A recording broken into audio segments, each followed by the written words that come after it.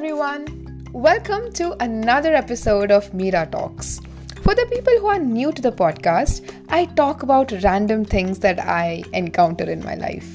So, aa gaya. Kaun aa gaya? The new year. Yes, the year 2021. वो कहते हैं ना, एक नया साल, एक नवी उमंग. So, the last year was the best example for the time waits for none. It was like a blink of an eye, I swear. So, well, chuck it. The other day, I was talking with one of my old friends and stumbled upon this topic called resolutions. I still remember back then in my school days, my English teacher used to ask us to write one pager on the New Year's resolutions. Well, it was easy. My imagination was just restricted to not to bite nails or to get more than 80% in mathematics. अभी यार सोच के तो इतनी हंसी आती है, like it was so simple to achieve. And also I used to have a book where I used to maintain the streak, and the streak probably ran for 2 months or 3 months was maximum. And yes, that's where we end our nostalgia lane. But this year again I'm taking chance with me and taking one resolution, that is to be consistent.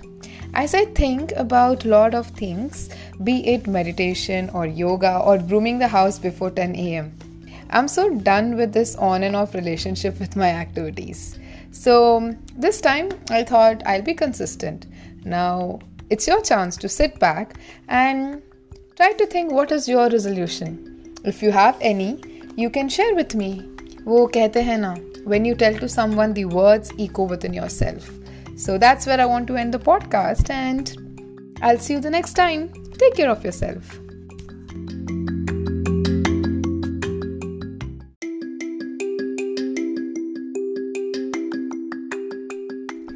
Hello everyone. Welcome to another episode of Meera Talks.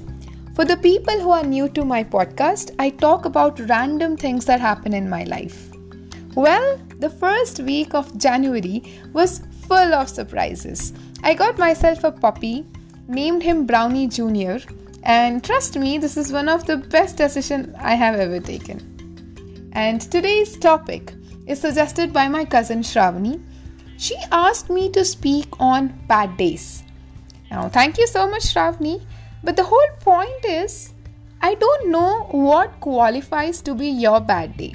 Getting scoldings from your mother, or forgetting something important in college or the place where you work.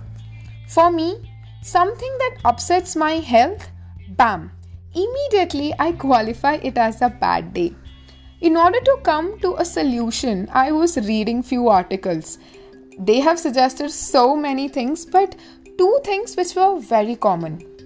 The first one is talking to someone. Now, this is a bit lopsided. I agree.